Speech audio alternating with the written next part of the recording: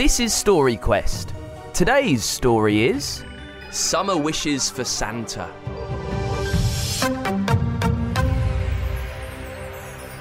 Do you ever wonder what Santa gets up to after he's delivered all the presents?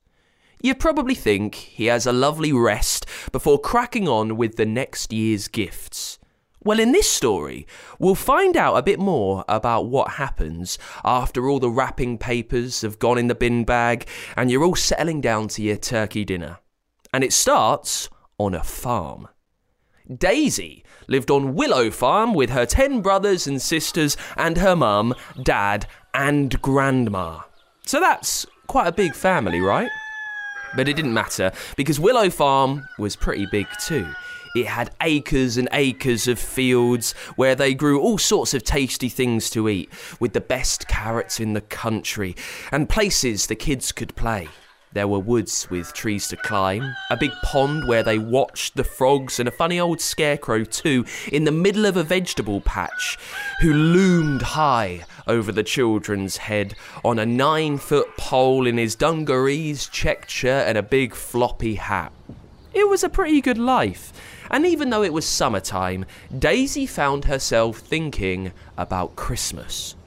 Mum had been clearing out the attic and had been looking through the decorations and baubles, and so Daisy was beginning to wonder what she might get for Christmas herself. Well, if she managed to be good.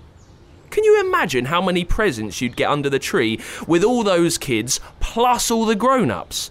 Quite a lot. But Daisy, like I said, was in a bit of a thoughtful mood.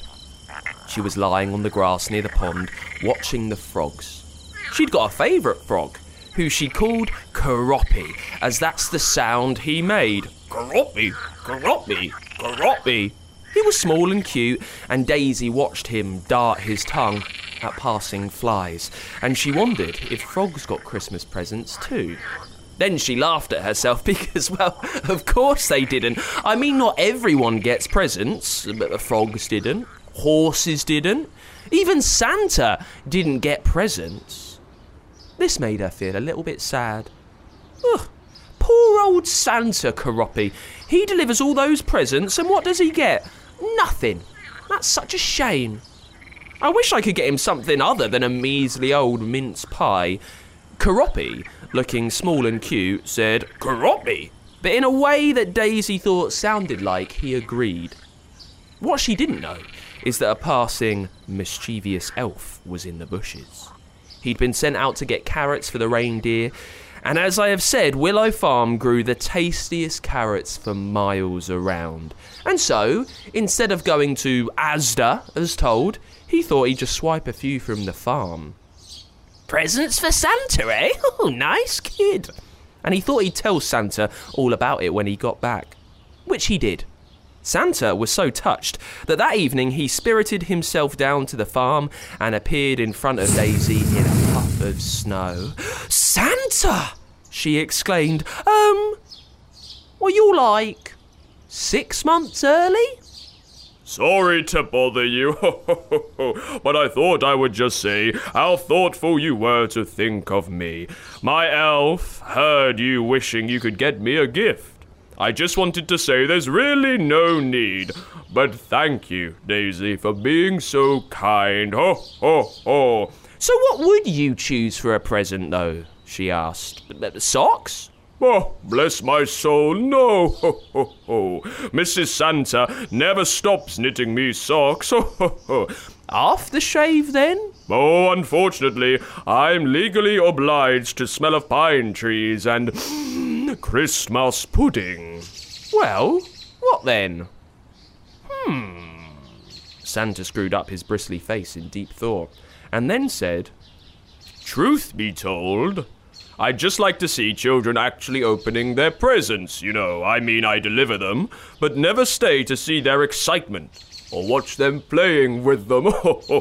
I'm just off to bed for a few months and then back to the workshop, he said, a little sadly. But why couldn't you come back to watch? I've got 10 brothers and sisters. There will be tons of presents to open there. Well, if we're good. I know. It's a lovely idea. but I'm afraid I'll be spotted in an instant. I mean, well, look at me. He pulled at his red velvet trousers. Who wears a Santa outfit other than me? The OG. I'd be spotted in an instant, and that goes against the magical rules. You're not supposed to see Santa, are you? Daisy began to get an idea. An amazing idea. What if you wore a disguise? I don't know. Say that you were looking for some work on the farm, and then you could see us all day. Again, he pointed at his iconic red hat with its white bobble, then pointed at his enormous red jacket with bells for buttons. Daisy thought he had a point. I mean, it's not that grown-ups would necessarily believe he was the actual main Santa, but at best they think he was someone in a fancy dress costume, and fancy dress costumes in farming really don't go together. Oh, I see what you mean. And it's not like I can borrow Dad's clothes. I mean, that would just be weird, right? They paused for a moment and imagined what Dad would think to open the door and find someone wearing his own clothes. They both shook their heads hurriedly. Yeah, too weird. Oh, well, it was a lovely idea. I suppose I'd better be going. But just before he summoned the snowy mist, Daisy yelled, "Stop! Hang on! I've got it!" Months later, just one day before Christmas, there was a knock at the door at the farmhouse.